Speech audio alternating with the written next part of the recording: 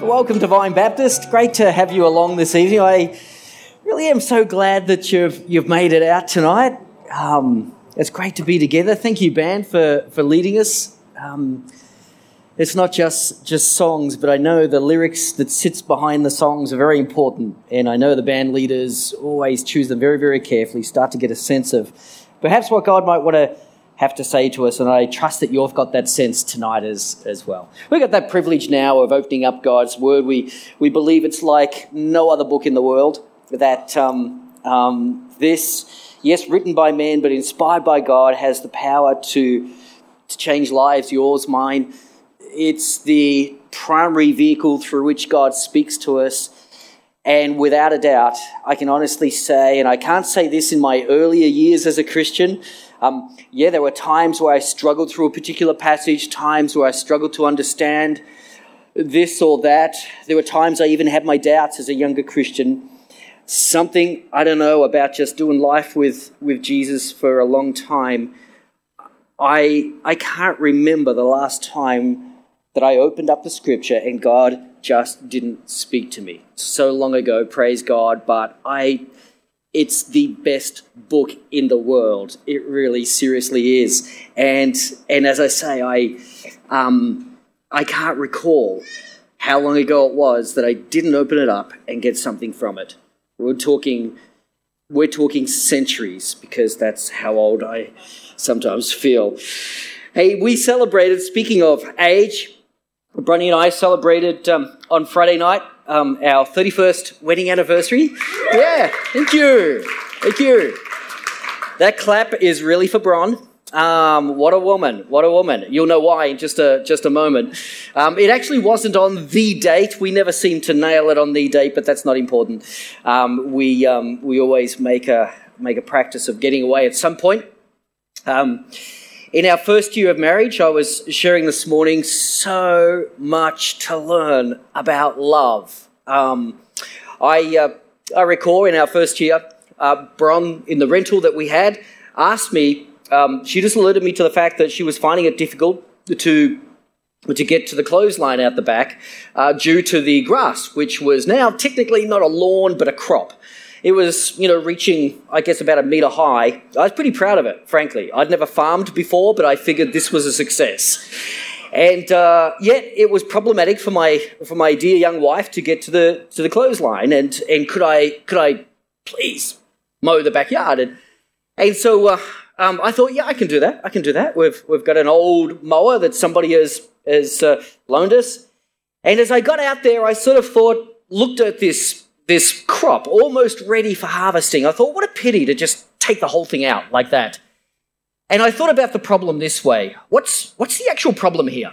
You need to get from the back door to the clothesline. That's it, actually, isn't it? So why take out such a perfect crop that's been so lovingly kind of raised from virtually nothing?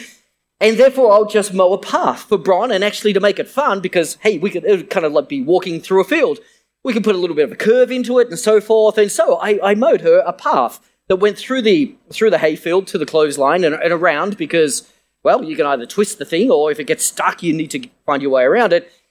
I thought it was a brilliant idea, and totally missed the point. It wasn't just the functionality. I would later learn of this thing called love languages. Wish it was introduced to me a little earlier, but Bron's was acts of service. For her, it wasn't just getting from the back door to the clothesline. It was, here I am serving you, washing your clothes, drying your clothes, ironing them, and so forth. Here I am serving you, and I'm just asking that you would do this for me. Totally missed that to my chagrin. But we did come across this book, The 5 Love Languages. Great for me as a husband, great for me as a father, as we identified the differences with our kids. And, one might have been words of affirmation, the other one might have been quality time and so forth. And we were able to more succinctly help our kids and actually one another understand that we're loved. Does God have a love language? I wanted to talk a little bit about that tonight. Does God have a love language? Presumably, if he does, it's not like ours. I mean, if it's physical touch, that's problematic for God, isn't it? He is going to lose a sense of our love. But the answer is yes, and the passage we're going to look at from 1 John tonight, John gives us some insight into what God's love language actually is. Again, it comes about because he's correcting a distortion. There was in the churches, a circuit of churches that he was ministering in, there was in those days a distortion of truth again, and as he corrects it, he points out this amazing truth to us that God does indeed have a love language, and you can speak it. John is correcting a notion that just because you call Lord, Lord, doesn't necessarily mean you're going to enter the kingdom of heaven. Just because you say, I know God, doesn't necessarily mean you know him. Just because you call yourself a Christian, it doesn't necessarily mean that you are a Christian. John is trying to speak to that because there are some people who call themselves all of those things and yet were slowly and successfully somewhat sowing untruth and deception into heresy, into the early church at that time. So John is pointing out, actually, these people are not who you think they are. But it raises a question for us, doesn't it? Because most of us at some point in our Christian life, usually early on, have probably asked ourselves that question. Am I really a Christian? I thought I was, but am I?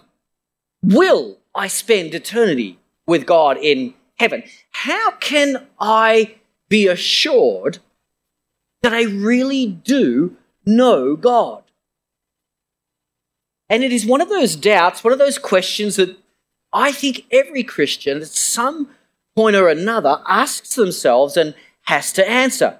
And the passage we're looking at tonight has been a passage which has brought Christians great comfort, actually over the centuries, in reassuring them how you can know that you are actually a believer, how you can know you are indeed a child of God. As I mentioned, I think it was last week, I talked about the two sides of a street. One side of a street is dark and the other side of the street is light. And John seems to be referring to that kind of a scenario when he says, you are either walking in the light or you're walking in the darkness. It's one or the other. Which are you walking in? And we have sometimes, I guess, we can sometimes have doubts as to am I walking in the darkness or am I walking in the light? And our passage today is going to help us to understand that a little bit better. If you have your Bibles with you, turn with me to 1 John. We're going to read from chapter 2, verses 3 through to 11. Chapter 2, verses 3 through to 11. 1 John chapter 2, verse 3. Let me read this to you. We know that we have come to know him if we keep his commands. Whoever says, I know him, but does not do what he commands, is a liar, and the truth is not in that person. But if anybody obeys his word, love for God is truly made complete in them. This is how we know we are in him. Whoever claims to live in him must live as Jesus did. Dear friends, I am not writing you a new command, but an old one, which you have had since the beginning. This old command is the message you have heard. Yet I am writing you a new command. Its truth is seen in him and in you, because the darkness is passing and the true light is already shining. Anyone who claims to be in the light but hates a brother or sister is still in the darkness. Anyone who loves their brother and sister lives in the light, and there is nothing in them to make them stumble. But anyone who hates a brother or sister is in the darkness and walks around in the darkness. They do not know where they are going because the darkness has blinded them. Well, Lord Jesus, I pray that as we now study your word, that your Spirit will come and give us understanding. There is truth here, inspired by you to encourage each and every one of us. And now we cry out to you. We've said that this is no ordinary book. No, this is your revelation to us. So, Holy Spirit, would you now come and reveal your truth to us? Help us to understand these things. We readily express our dependence upon you. So come, Holy Spirit, come. Speak to each one of us, I pray. In your name, Jesus, amen. In one sense, I guess when you first read this passage, and trust me, Thursdays is my day to sit down and open up this and read it. At first glance, it is a difficult passage. There are some complex thoughts here. And yet, at the same time, it's kind of simple too. I think John was particularly taken by, yes, all of Jesus' teaching, but he's particularly taken by some of the more organic, natural types of analogies that Jesus used. You could think of a phrase that Jesus spoke, such as, "You will know a tree by its fruit," to understand what it is that John is saying here or expressing. Jesus described himself as the true vine. Why would he have to say the true vine? Well, in the Old Testament, Israel was described as a vine, but it proved to be false. Israel was actually not the true vine. Through their disobedience, it often disappointed God. So Jesus comes along and he says, "I am the true vine," not a false one. "I am the true vine." And presumably, you know a tree by its fruit. A true vine will produce true fruit. John is basically saying here, are you a part of the true vine? Well, if you are, then you'll demonstrate it with true fruit.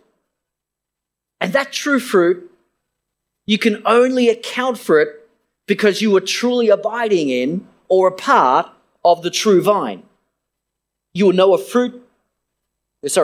tree because of its fruit. I think part of the clue to this passage is to note that there are three expressions that John uses, and they all mean the same thing, but he uses slightly different terminology. In verse 3, he talks about what it means to know him. In verse 5, he talks about being in him. And in verse 6, he talks about living in him.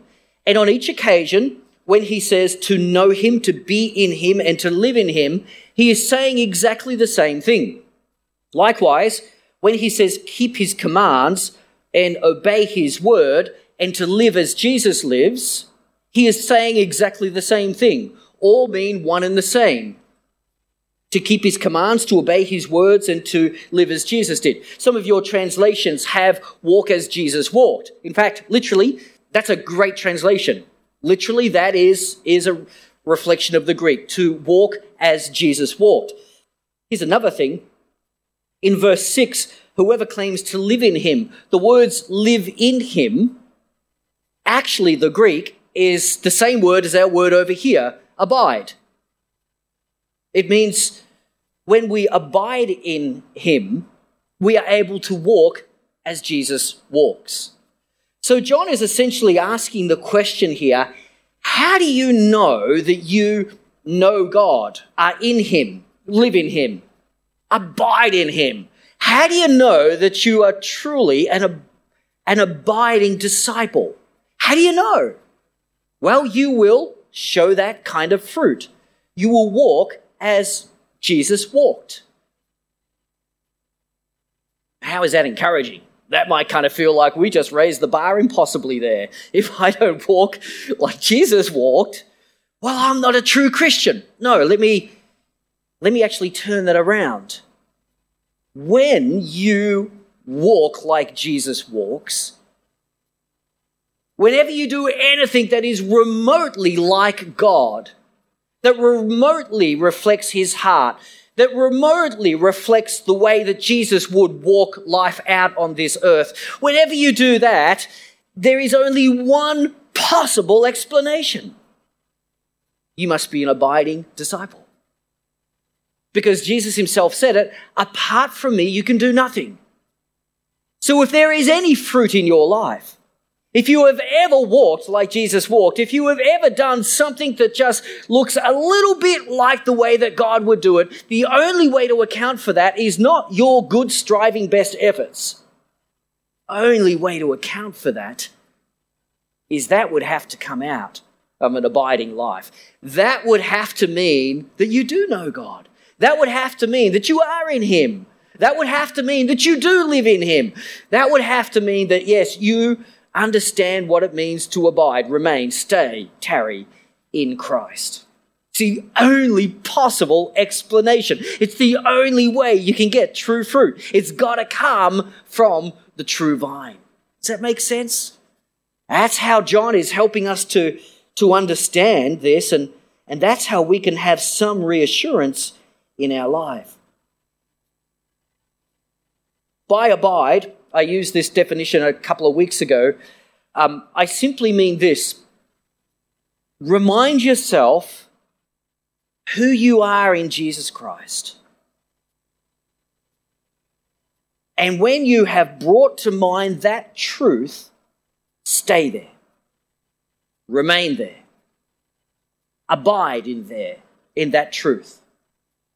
It's why a lot of Christians find it very, very helpful to start the day with a devotional, a quiet time, just some time to spend in prayer and so forth. It's like, I guess it's a little bit like tuning a guitar before you play. God wants to use you as his instrument throughout the day, and best way to start that is to kind of tune into God, to be tuned, to attune yourself to a fundamental truth, and that is you are a child of God. Throughout the Gospels, it's common that followers of Jesus were called disciples. That language is used throughout the rest of the New Testament too, but another term that is significant is that Christians were believers. Abiding in Jesus is believing that what God says about you is actually true. It's about bringing to mind the truths spoken over you as a child of God and abiding in that throughout the rest of the day. It's believing more than anything else that is spoken over you or that you might even speak to yourself. It's believing that the one thing that I know to be true about me is what God says to be true about me. That what God says about me is the most important thing about me. Abiding in that truth is the core of the Christian life. And do that and fruit will come. You will find yourself able to walk as Jesus walked. This morning I had Dan Craig come up and share just a little testimony. We had a little bit of a mini retreat the other day, and Bron and I spent some time with Dan and Joe across the table, and Bron asked a question. She said, I know for both of you, the first time you did the Freedom in Christ course, it was really significant for you. Tell me about that. What was it that was so transformational?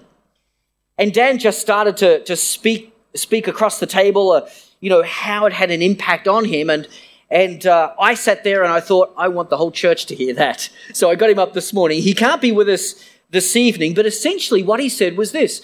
Brought up in a Christian home, awesome parents. He became a Christian at an early age, but there was just one little thing that just didn't gel for him until he did the Freedom in Christ course. He thought that being a Christian was all about the fruit, was all about behaving like a Christian.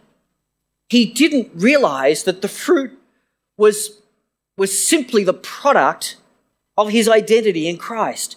He said it was like in Genesis, God created Adam, and there he was, a body perfectly formed. Everything was there. Everything that should be there was there until God breathed life into him.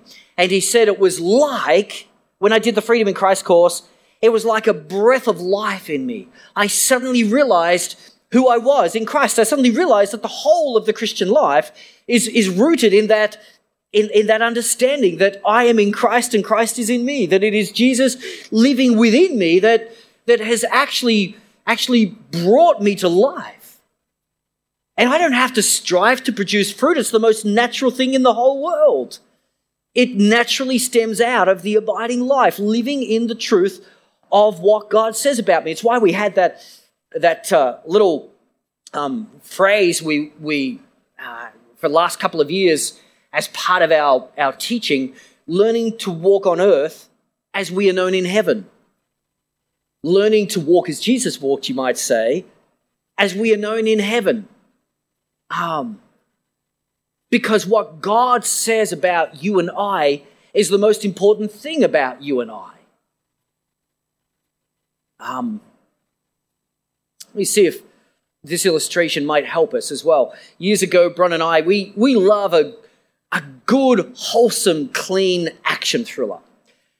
And there was one in particular with Kevin Costner. I forget the actual name of the film, but he was a bit of an aging CIA agent who, when he hit some health issues, had some regrets. His main regret was that because he had this secret life as a CIA agent, he was estranged from his wife and his daughter. Now, he never fell in love again. He never remarried or anything. But now, as I guess, looking down the barrel of possibly an illness that could take his life, he wants to reconnect with his wife and his daughter. And it's not easy. She's in a difficult teenage sort of season of life. I don't know, none of us can kind of get that at all. But I guess feeling a little bit of angst towards her father, she's not going to make it easy for him to just walk back into her life after all of those years of missing, of, nobody taught me to ride a bicycle and so forth. And so it's kind of hard work for him to connect with her once more. But the inroad that he's been looking for to kind of reconnect with his daughter finally comes because she's got sort of a debutante thing happening at school, and a guy she's got a little bit of a crush on, and he's going to take her to this debutante ball, and the thing she's most frightened of actually is that she doesn't know how to dance. There will be a dance moment there, and she doesn't know how to dance. And the dad says, well, hey, I could teach you to dance. And she says, really? And this is that moment in the film where sort of everything turns, and it's kind of a sweet little moment between the father and the daughter. And she says, you can teach me to dance? Sure. And he puts on a really, really cool, slow jazz song, and he says, just follow me.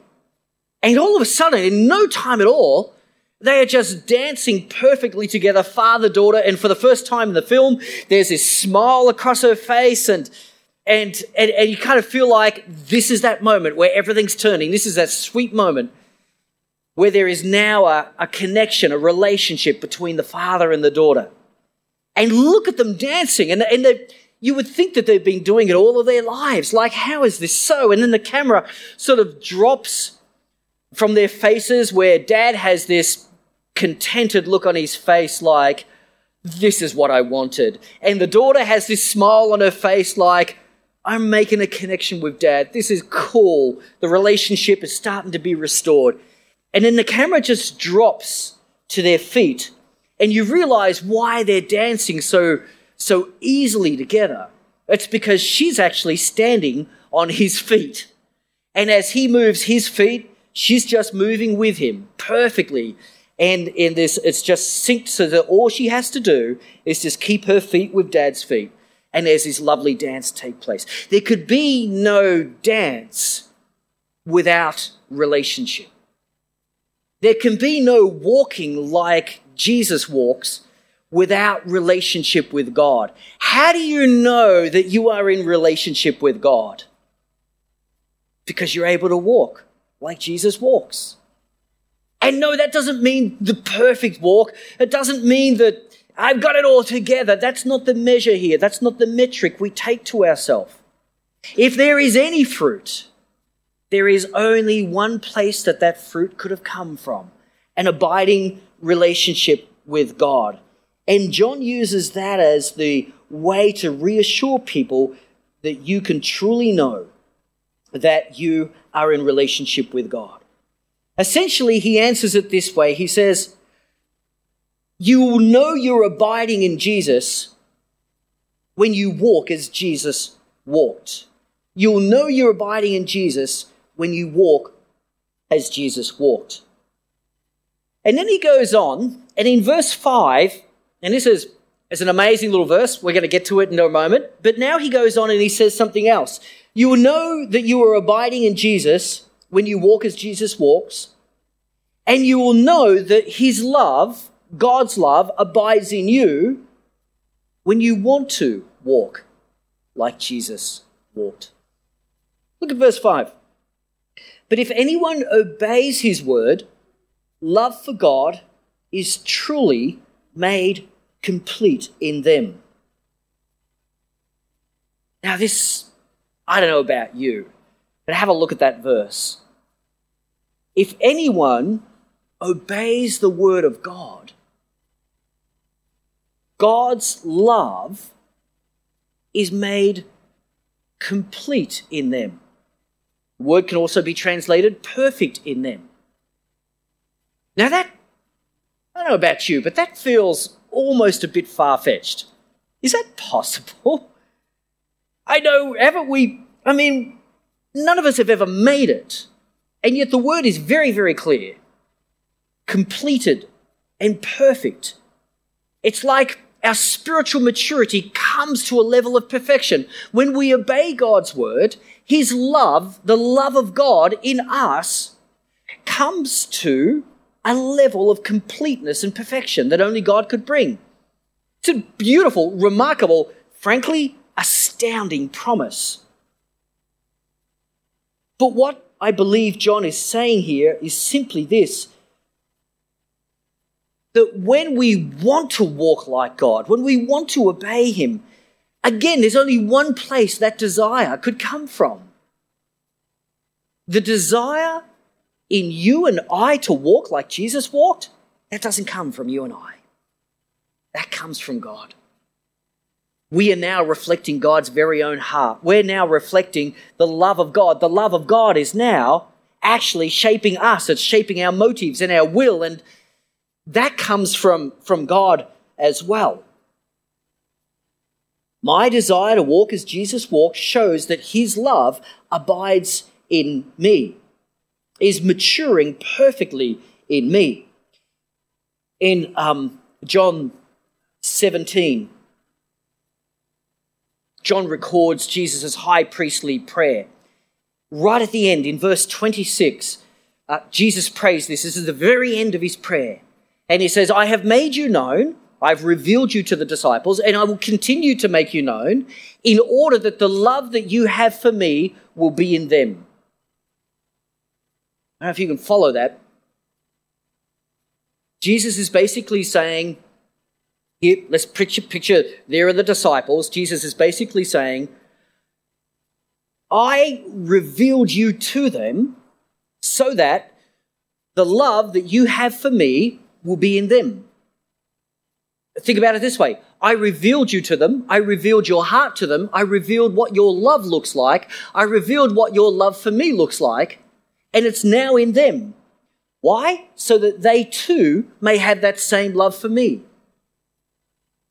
We've all heard the great commandment, love the Lord your God with all your heart and soul and mind and strength, and love others as yourself. And we've sort of thought, all right, I'm going to try. That kind of fruit can only come from a relationship with God. Jesus' prayer is simply this, that the love that you have for God, that the love you have for me, Jesus Christ, it will come from God. Because your best efforts to love me, they won't be enough. No, you need to have a love like God has a love. You need to love the Son like the Father loves the Son. And I can do that as I reveal what his love looks like. I can do that. In relationship with me, I can give you a love like God's love. I think about it this way. Last year, I actually thought, you know what? Many years ago, I read through the Freedom in Christ material, particularly Neil Anderson's books and that sort of thing. I was actually writing a course for a training organisation at the time, and as I was using this as my source, but I got incredibly blessed by it, so I knew the material. But I actually hadn't done the Freedom in Christ course that we do as a church. So last year I decided I'm going to do it, and loved it. In fact, I think we need to change our language from I have done the Freedom in Christ course to I am doing it, meaning that it's not just the 6 to 8 week course, it's the biblical principles that you apply to your life every day, so that we change our language around the church. We never say we've done it. We're always doing it. We're always taking the biblical principles out of the course and applying it to our everyday life. So we need to change our language there. I'm doing the Freedom in Christ course. As I was doing it for the first time, I was listening to a particular session on forgiveness. And a number of things struck me, and it's a great little session. But I had a thought, and it was kind of triggered by something that they were saying, but it was simply this. There's a whole lot of reasons why God commands us to forgive, a whole lot of reasons why it's good to forgive. There are therapeutic benefits. It's good for me to forgive. But here's the thing that I kind of felt God saying to me. Stewart, the importance of forgiving is this. Do you believe that I live within you? And I thought, yes, I do, Lord. When you think about somebody who may have sinned against you, do you believe that I've forgiven them?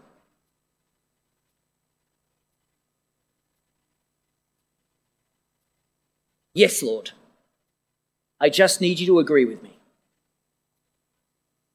Because when I agree that Jesus has forgiven that person, I am in alignment with Jesus who lives within me.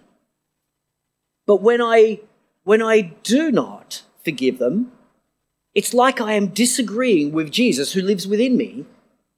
I am disagreeing with Jesus about whether they are worthy to be forgiven. Let me turn that around now to love. Same principle.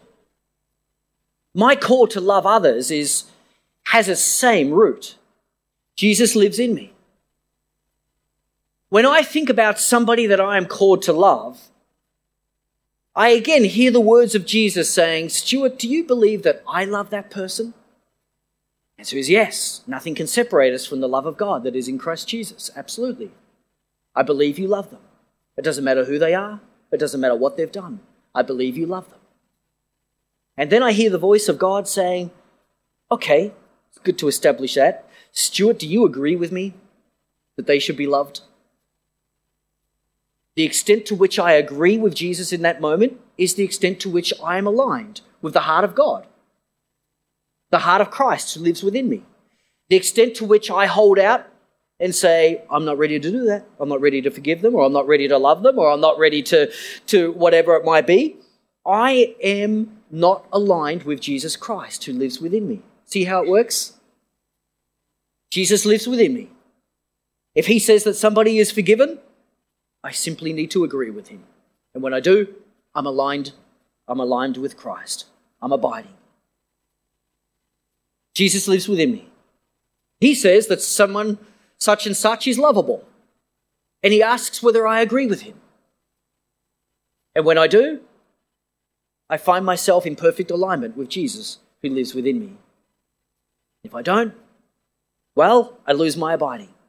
I'm no longer aligned with Christ who lives within me.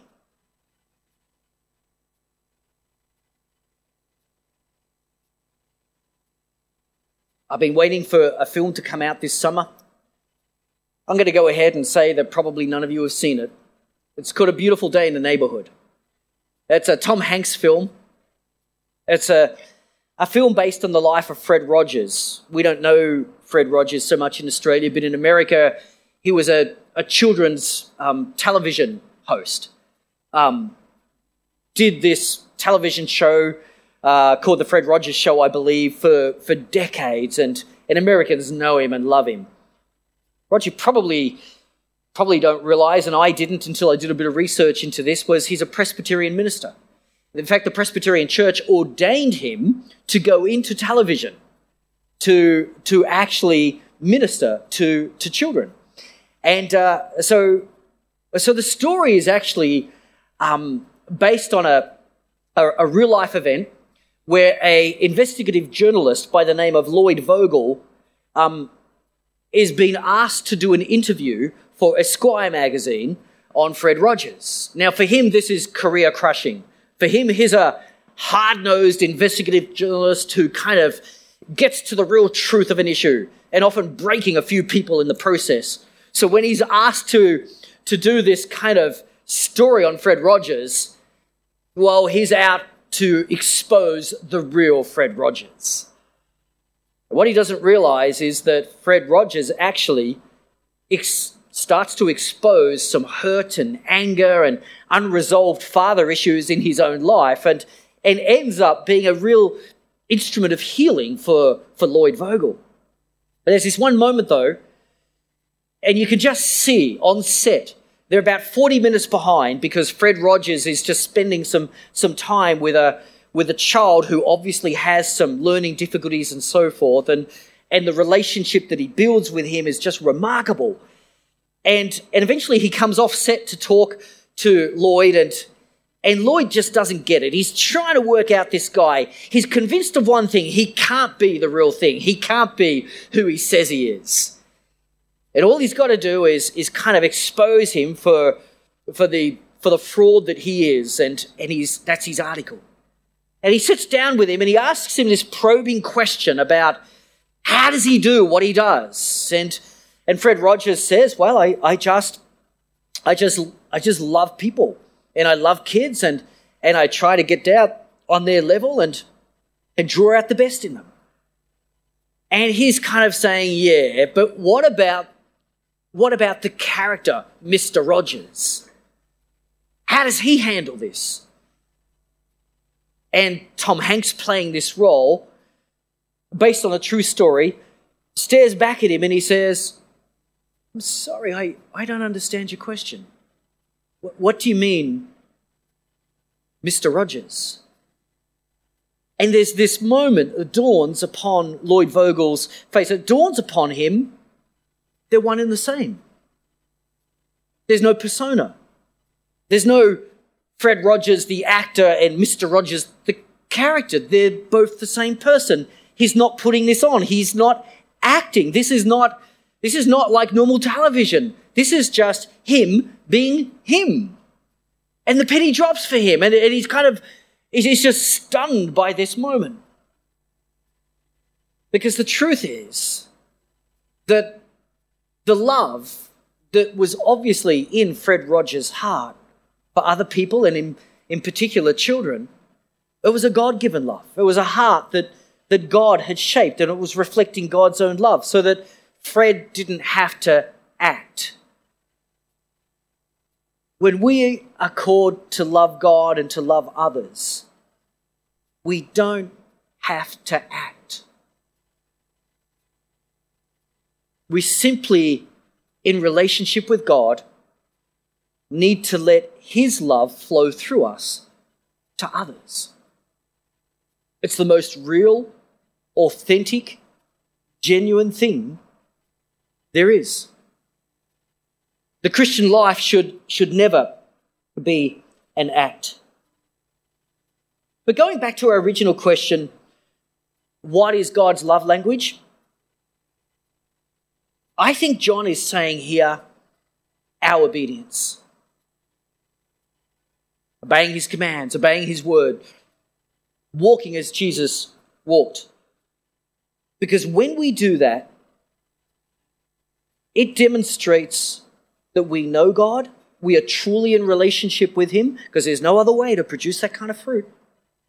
And it demonstrates that we love God, because now we understand that His love is in our hearts. And again, there's no other explanation for that. There is no other way to understand it. except that God and his love is truly dwelling in our hearts. John goes on, and I won't spend a lot of time on this, but in verse 7 and 8, he says, this is actually not a new command. And of course it's not. He's already spoken about it in John chapter 14. This is not a new command, but in one sense it is a new command because you're seeing it in a new way. God's people have always meant to be lantern carriers of God's love. But since Christ now dwells within us, it's not like we carry about his love like a lantern. We actually shine his love from within us. It's almost like Christians all over the world, instead of seeing the globe with little spotlights all around it as we carry our lanterns of love, it's almost like Christians rising up like the dawn of a new day, a whole new day shining because the love of Christ is now shining from us. And so in that sense, we are realizing it is a new command. But then in verses 9 to 11, John gives this sober warning. It seems apparently that there is a dimmer switch on our hearts. He actually points this out by saying that if you actually hate a brother or sister in Christ, you are not walking in the light, you are walking in darkness. If you have love for a brother and sister in Christ, well, you are walking in light. And, well, you are truly abiding in Christ. But that's talking about the difference between somebody who is in God's family and not. But there's another application, and that is for all of us who are in God's family, apparently there is a dimmer switch on our hearts. And as people move in and out of our lives, we have a choice. Are we going to dim the light and the love of Christ in our heart for them, or keep it turned up nice and bright? Apparently we have that choice. And John's caution here is, listen, some difficult people, maybe even people within the body of Christ, from time to time may move in and out of your life. When they do, you may be tempted to withhold some of the light and some of the love in your heart from them. Don't do that. Because when you grab that dimmer switch and you turn down the light and the love of Jesus Christ for that person, you yourself are plunged into darkness. And you yourself will find it more difficult to find truth. You yourself will find yourself stumbling around and not being free in Christ as you should be. John is encouraging all of us as the people of God, as people move in and out of our lives, some easy to love, some difficult to love. As people move in and out of our lives, he is encouraging all of us to keep that dimmer switch of light and love turned right up full. In that way, you will not only benefit them, but you will have the benefit yourself of walking in the light, of walking in truth, of being absolutely free in Jesus Christ.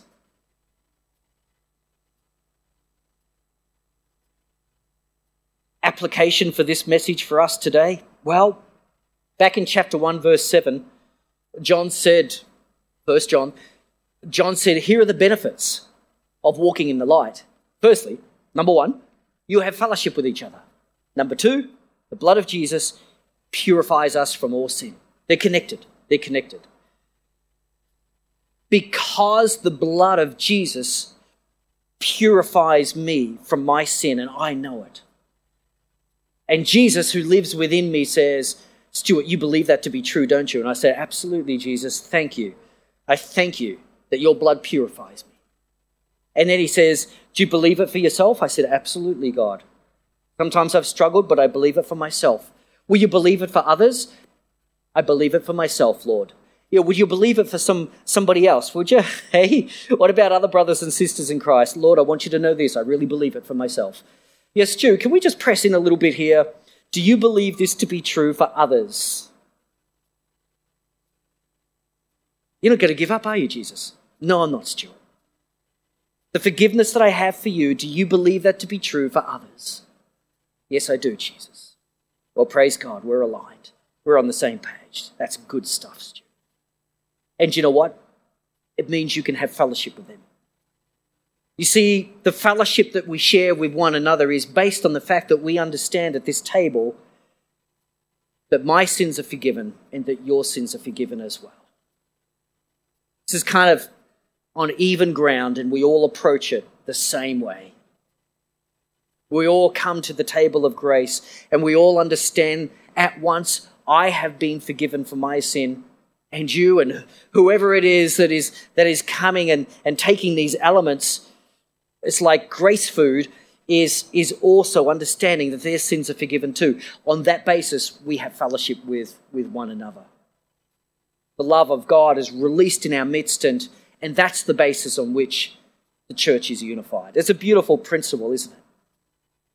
And so as we come to the table of grace, as usual, I'm going to pray in a moment. I'll ask the band to come up. We'll have a couple of stations. But as you take the elements, if you have made a decision, I will trust you, Lord Jesus, to forgive me my sin and to bring me into relationship with God, an abiding relationship with God. If you have come to that place so that these elements are real for you, then remind yourself once again. Remind yourself who you now are in Jesus Christ. Remind yourself that you are now a child of God. Remind yourself of that fact. My sins have been forgiven. Allow Jesus to speak that over you. But remember, he has also spoken it over everybody else who approaches the same table. And on that basis, we have fellowship with one another.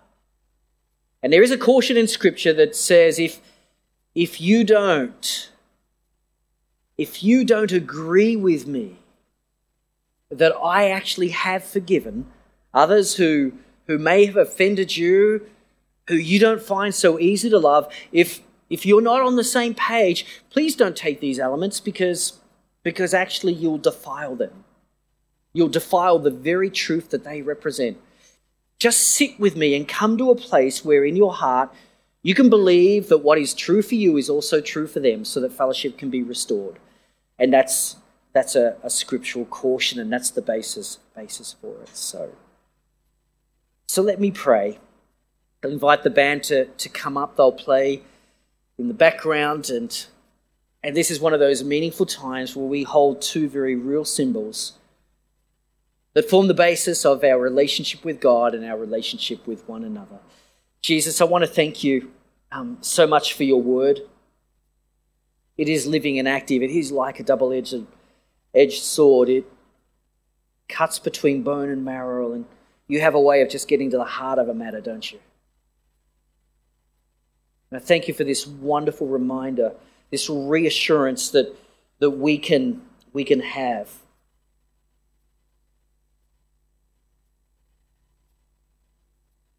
That we are in relationship with you. We are abiding with you. And we know it from the fruit that only you could produce. And tonight we want to ask for more of that fruit, and particularly the fruit you love most, which is love. Would you bring about more fruit, much fruit, an abundance of fruit, a harvest of fruit in our lives and in each other's lives as well? Would it just be an abounding love, a love that knows no boundaries, a love that could only be born of you, a love which comes from your heart, reflects your heart, a love that is based on the forgiveness that we have in Jesus Christ. Thank you for these elements and the reminder, Lord, that wherever we've failed, wherever we've fallen short of your glory, we simply need to confess it, agree with you that that's the case. And then based on your character, because you're faithful, because you're just, we can trust you that you'll always keep your promise. You forgive us our sin and you cleanse us from all unrighteousness. Thank you, Jesus. That's true. When we drink that cup, when we take that bread, We are declaring these things to be true. You are our atonement, our advocate. You cover us. You cover me and everyone else who approaches your table. Praise Jesus.